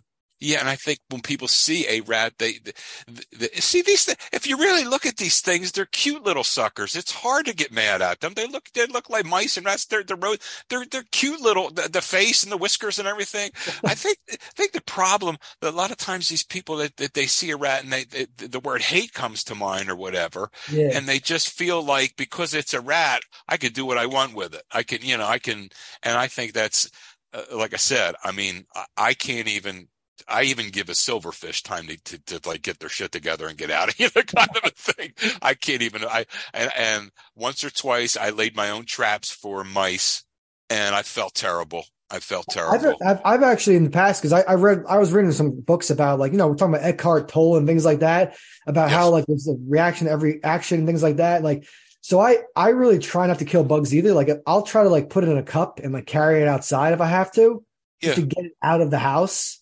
Yeah. But I know what you're saying, man. It's like I think it's different. Like, killing a fly is so easy. We're so immune to it. We grow up like as kids, like just killing a fly is normal. It's like, okay, that fly's annoying you. Just get the fly swatter out and just smack that thing to death. I think people from a young age get immune to just killing these smaller insects, and hopefully not animals. Hopefully they're just killing the insects, but like it really can just like make people think, like, not appreciate value life that much. They just think, okay, they're just bugs, but you think about it like, okay, God or someone, the bugs are here for a reason. So let's think about this. You know what I mean? Yeah. Yeah. I think that way about all animals. I really do, all the big and small and so forth. And like I said, with that, even a fly, I'll wave at it and say, hope it gets the hell out of here. That kind of a thing. Won't try to, I guess I have in my lifetime at some point. And like I said, even other, I don't see too many, but even if you see a spider and it's not gigantic, but it's just small, you just kind of disturb it a little bit so it scurries away and goes its own way and finds its own little, own little crevice What somewhere. about like a bee though? I'll give you an example. Like, that a bee can sting you and really hurt you. Like, it's a really minor pain, but it hurts when you get stung by a bee. Right. Are you more apt to like want to kill a bee, just prevent it from hurting you? I'm more apt to, if it's in my face, I'm going to swat at it and not even really trying to hit it, but just swatting so it knows that I'm swatting, and then have it fly around. And Because what if like, if you kill that bee, it's not going to sting anyone else. Like, forget about stinging you. As long as you eliminate that bee, you're preventing someone else from being stung. And I know this is getting, because bees don't really want to sting people. Bees, right, from my understanding, bees are just like there, and like stinging is kind of defensive, I think. But like, right. the point is, like, if you can prevent other people from suffering from that bee or from that rat, it's like there's some little justice in there, right? No, I don't think of it that way, because that bee is not necessarily going to sting anyone. It's not necessarily going to sting anyone. But what I do is try to get away from it, or if it's inside, I open the thing and try to get that thing flying outside. Now, if I'm at it for a long time and it's still not leaving, it's like, dude, I gave you a chance. I'm sorry, bro. I gave you, and I will give that thing every chance to push it out and open the front door, open the back. I try to get it out. But if I can't, you get the fly swatter and you whale it and bang, it's over. If you have to, I mean, but my point is, there's a point where before all that, there's a point where I try to do the right thing with just, I don't like to kill. Wouldn't want to kill any damn thing. And if you have to, you have to. Probably is not going to live that long anyway. I mean, certain insects don't live that long anyway, or whatever. But I just don't I just figure, give a poor little guy a shot to get out of here or whatever. That's just the way I am now. Like I said, with the reason why a lot of money and time will not be invested into figuring out new ways and more humane ways to dispose of these things, because although disturbing to you and I, these methods, they're cheap. And that, first of all, they're cheap. And for a lot of people, the bottom dollar is the bottom dollar. It's, hey, when we're going to go, I'm not going to go crazy here and try to find humane ways to kill these things. I don't give a damn. I don't want them costing me money. And the second is, the people that do the deeds, usually the exterminators and people like that, they don't feel like we do. They just, they're so used to it. They joke about it and stuff. They could care less. Yeah. And I'm not saying that in a bad way. I'm saying that they become desensitized by doing their job. So yeah, it is what it is. So that's current event. There is a rat problem. What do we do about it? Let's move on to sports. I know what you do. You throw a bunch of cats out there. So sports, man. Did you hear that Jimmy Garoppolo just signed a 3-year deal with the Raiders? I did hear that. 3 years. Yeah. This man's amazing. The man is such an average quarterback. I'm not saying he's bad, but he's injury prone. He's very average. He's not very clutch. He's okay, but he keeps getting more and more money. The guy just figured out a way to get $68 million from another team. I mean, I think he's made over close to $200 million in his career. I really do. Yeah, he's that shows you what the quarterback position is right Just about now. because he just does just enough, just to be considered a below average quarterback, because he has these little moments. He could be a game manager. He played under Brady, so they associate him with Tom Brady and Belichick. And I don't know. He's always hurt. There's always something going on with him. So and the Raiders just got rid of Derek Carr. So I'm not really sure why the Raiders want him instead of just giving a younger guy a chance and just maybe having a couple bad years. But we'll see what happens in Vegas, Yeah. What happens in Vegas stays in Vegas. I don't know what's going on with the last I heard this morning. I heard something about what's his name? Green Bay. Come on. Rodgers. Apparently there's already a deal in place. Like the Jets are all ready to get Aaron Rodgers, and now it's all up to Aaron Rodgers. It's his call. Yeah, and I heard something late this afternoon that, it's a done deal. And then about an hour and a half later, I heard, well, not just yet. So it's one of those things that it was. Aaron Rodgers tweeted something. He's like, you'll find out very soon. Like he's going to make a decision very soon. So yeah, I just hate that every offseason it always involves Aaron Rodgers. It's like he seems like a really cool, chill guy, but he seems to have some issues. He's always in different relationships. He never can keep the same girl for a long time. Never settles down and gets married. He's almost 40 years old. I'm also 36 and not married either, but I'm not an NFL quarterback. I don't have a ton of women throwing themselves at me. What I'm saying is, in football, like the contracts, he's always debating retiring or wants to get traded or wants a better contract. Now it's like he wants to go to another team. It's like he's just so dramatic. And I don't know if he does. I don't think he really wants to be dramatic, but he is. Yeah, I think he likes attention. I think he likes to put on SportsCenter and see everyone talking about him. That's what I think. I really do. Do you think that's part of it? Do you think he really? I think it's part of it, not the whole thing, but I think it's part of it. Yeah, he's a hell of a talent, but like I said, it's just. He's dated some famous women like Danica Patrick, that NASCAR driver. Or is she IndyCar or NASCAR? No, I think she's NASCAR, right? Olivia Munn. She's dated, yeah, he's dated Olivia Munn. I mean, he's dated this other actress. She's pretty famous. Shailene Woodley. Shailene Woodley, yep. Yeah. So, I don't know. That's his personal life, right? But what I'm saying is it's personal and professional. He's always in the news for something. It's like, he seems a very stable, down-to-earth guy, but he's always in the news for something like crazy like that, like a breakup or something going on that happened on vacation or going to some – like he spent some time recently at a retreat just sitting in the dark for like – he was supposed to be there for a couple of weeks, I think, but he left early.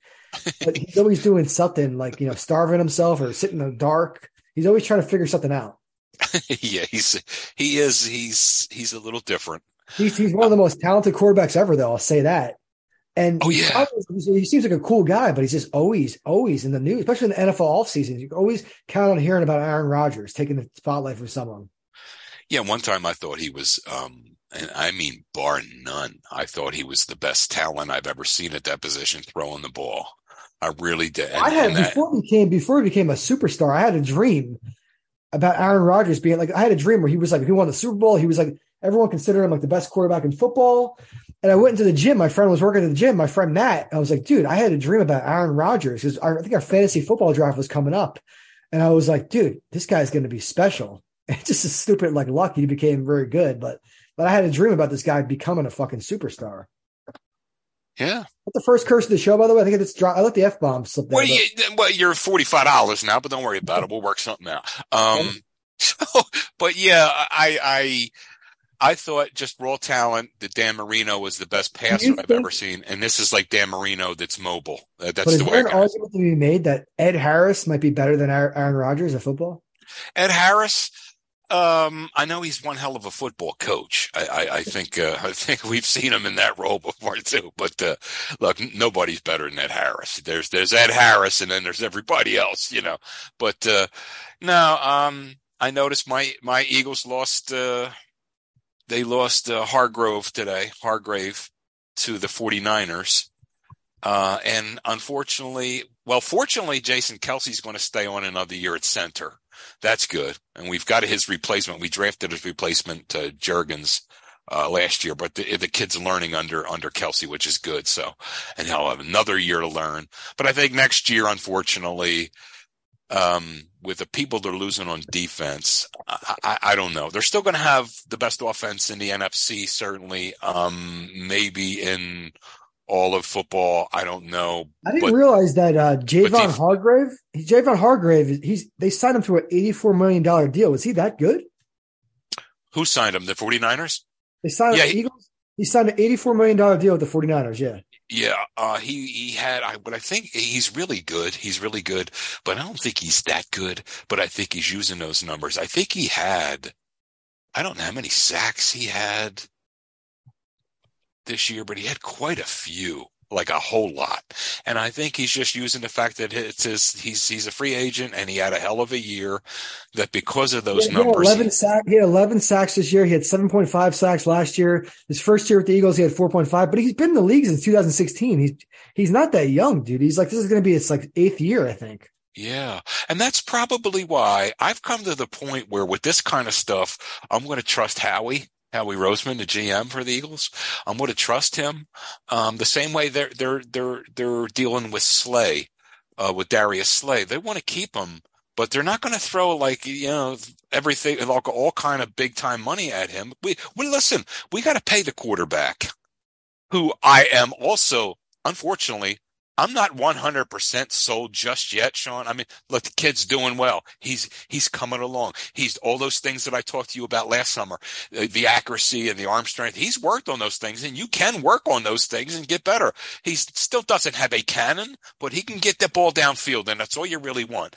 And he can throw a rope fairly, it's adequate.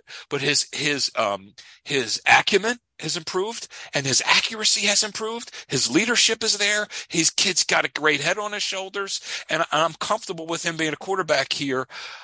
But I still would feel more comfortable after one more year of this. You see, too many times you see this quarterback and they make progress and they come on and they have this 1 year and everyone thinks they've arrived, and all of a sudden, boom, a la Dak Prescott, right? Boom. A la this kid from Buffalo. Everyone 2 years, he is just astronomically the better, and all the horse shit that these guys sling on these talk shows. Until this year. What happened this year? Started off, had a couple good games, and he went right into the shitter. So I don't know.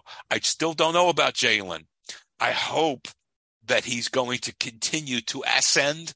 And I hope I'm not sitting here a year from now going, see, he hit the wall too, and now they're fooled, and now they're on the hook with this kid for 4 more years for all this big money. Because say what you want, I like the kid, and all those things I just said are true, but he had the best offensive line in football. He had 2 outstanding number 1 receivers on either side of him, wide receivers. He had an all-American tight end. He had a running game that was unbelievable. So, I mean, he had things around him. So I'm not so sure he's the next coming of, Peyton Manning or whatever the case may be. I need 1 more year with Jalen to really know, but unfortunately we got to do something with him before then. So we'll see. But we can't be throwing money at everybody. And Darius Slay, he's up over 30 now. And I mean, this is the time where, you have to be really smart. And I'm just going to leave it to Howie, because I think he's got a pretty good feel for this, and we'll see what goes on. We'll see what they do in the draft. But they're still going to have a dynamite offense next year. But defensively, they're losing people left and right here. So I'm just hoping they can hold on to one guy, and that's C.J. Garner, that safety. He's 25 years old. 25 years old, and he's really talented, hard-nosed, smart. He can play the slot. He can play, slot corner. He can play safety. He's really good. So I hope they can at least hold on to him, but they're going to lose some guys, and we'll see what happens. And you never know with football in the NFL. You don't know what's going to happen. So it would be nice to think of them getting back to the Super Bowl next year, but it might just be one of those years where they just have to, just retool, win 9-10 games, get a playoff appearance, and then, it's just because there's just too much going on this offseason. So we'll see. Yeah. One thing I'm excited about, besides obviously NFL free agency and the draft coming up, but college basketball, it's like the golden era of the golden time of the season, because it's March Madness. But then this year, I'm actually going to be watching some of the NIT, the National Invitation Tournament, which is it's like the fake tournament. It used to be like the real tournament before the NCAA tournament. Now the NCAA tournament is the big deal. But Villanova, we didn't make the NCAA tournament. there's the only chance we had. Like I said, we had to win the Big East tournament. We got killed by Creighton on Thursday night, so that dream was over with. But we did get an invitation to the National Invitation Tournament, NIT. Our first game is Tuesday night at Liberty at 9:00. So it's something to look forward to. The finals, semifinals, and finals are in Vegas at the end of March. And I'm not probably going to go, but I might mess around and maybe take a trip to Vegas if we make the semifinals. I'm not sure. Probably not. But so it's something to look forward to. I get to at least follow Villanova in some capacity in the postseason, even though NIT is kind of like a joke. But as far as March Madness goes, I was shocked when I heard that Rutgers didn't make the field, because Rutgers, like, you know, their record wasn't like amazing. I think they were like 19-14, but they had 5 quad 1 wins. Quad 1 means some of the best teams in the country. They had 5 quad 2 wins. They're undefeated in quad 4 games. They're ranked. I know this sounds really alien and foreign to a lot of people who don't know college basketball, even to you, Joe, but like these numbers matter. I mean, they're ranked 35th in Ken Palm, 26th in ESPN's. So I don't know. I thought Rutgers got snubbed, and it's a long history of Rutgers men's basketball not having a lot of success. But the couple of years they have success, they get snubbed. Like a couple of years ago, they were supposed to do really good in the tournament, and then COVID happened, and the tournament was canceled. So I just feel really bad. I think Rutgers definitely should be in the tournament, but I'm happy that my friend schools made it. Arizona State, they got in. They're in a play-in game. So I'm happy Arizona State's in. I don't really have a dog in the field or horse in the fight, whatever the hell you call this thing. Yeah. But I'm rooting for Villanova in the NIT, and I'm gonna fill out a bracket, and hopefully my bracket does okay. Because I followed more NBA this year than college basketball. I followed Villanova very closely, but I was more into the NBA this season. But I'm still a diehard college fan. I love it. Well, we don't have a team here, Sean. This is the first time in I don't know how long that the Philadelphia school is invited. Yeah, so I mean, even if, like, you know, for you, you're crazy. More. But yeah, I don't know who's gonna win. I haven't filled my bracket yet, but I really don't know. Alabama has been playing really good lately, but then Alabama also had some weird losses. So Alabama can lose to like really bad teams too. They could beat really good teams. Alabama has the most potential, I feel like, but I think Arizona has a good shot. Arizona has been looking pretty good. I don't know. I got to fill up my bracket. I have till Thursday to fill it out. So yeah, I mean, hey, if you ever get a chance, and this is on the subject but slightly off, but if you ever see these 30-30s on ESPN, there's one they're doing on Paul Westhead, was an old coach from way back in the day. Paul Westhead, and he ran this fast break offense. I mean, he just like greyhounds. He used to coach the Lakers, as a matter of fact, but Magic Johnson. But they're doing this thing on him, and while they're doing it on him, they have to include his college prodigy, which was Hank Gathers. And Hank Gathers was from Philadelphia. I don't know if you're familiar with that story, Sean, but Hank Gathers all I know about Paul Westhead is that I watched a show on HBO called Winning Time about the Lakers dynasty. And he was the coach for a short – they had a character playing him, you know, a real actor playing him, playing his role. And that's all I really knew, you know, from that show. I think he might have, if I'm not mistaken, I think he was riding his bicycle and got like run over or something like that. He got really injured at one point. Anyway, I digress, but yeah, I'm going to check it out, man. He coached Hank Gathers, you said? Right. Well, what happened was, that's how he got the head coaching job. He was the assistant coach, and the head coach, I think, got into a bicycling accident. He said it was only just me and the trainer and the janitor left, so they gave it to me. He's being humble, but he was the assistant coach. He took over for the Lakers. Magic Johnson didn't like his philosophy, so it was either him or Magic. So, you know, the owner chose, obviously, Magic. So, but Paul Westhead went on to coach college basketball, but he maintained that greyhound style that you got to run up and down. And he went to Loyola Marymount, where he drafted a kid from Philadelphia, Hank Gathers, who had an enlarged heart. And I'm not going to tell you about the rest of it. Oh, no, he died in the court. March 4th, 1990, he collapsed, I believe. So. Yeah, I mean, it's just, but it shows you how these two men, and believe it or not, Westhead was from the Philadelphia area too, originally, you know, a couple generations before Hank Gathers, but it just shows you how, but it's about Westhead. It's about his life, and you couldn't do it without including Hank Gathers in the way that whole thing come together. So it's a 30 for 30. Check it out. That's all. I just want to let the audience know the reason we weren't on last Friday. We're doing one show a week until the NCAA tournament is over. We might keep it that way. We kind of like the idea of just doing like one like big show per week. Yeah. Also because we're not getting paid to do this. This is like a nice hobby, which hopefully can turn into something professionally where like we could do something with this. We'll get a company will hire us, or we'll start getting sponsorships and getting paid through ads. But right now that's not happening, right? So we're still, expending our time and energy like a Monday night after a long day of work. Joe and I both work. And then Friday night, the weekend starts, doing it late Friday. It's just like, it's not always easy to do 2 per week. So for right now, until April at least, we're going to be doing 1 show a week. That's why you didn't hear a show, like I said, last Friday and Saturday. So we're definitely doing the show every Monday. So stay tuned for that. The shows might actually be higher quality because we might just have one thing to focus on per week, 1 show. We'll see what happens. But I know today's show went a little bit long, almost 2 hours, but I'm glad everyone stayed with us to the very end. And you know what, Sean, with regard to the 2 days or 1 day or whatever that is, let's just say that we're going to do 1 for the next month, and then we're going to keep it open. I mean, just because we may go back and do 2 shows for 3 weeks in a row and then mess around for the next 2 weeks and do 1. We're always going to keep it open from here on out just to feel things out, but it is what it is. So it'll either be 2 or 1 or 1 or 2 or whatever the case may be. We're leaving it open, and I think that's the way to do it. Yep. So next show is going to be next Monday night.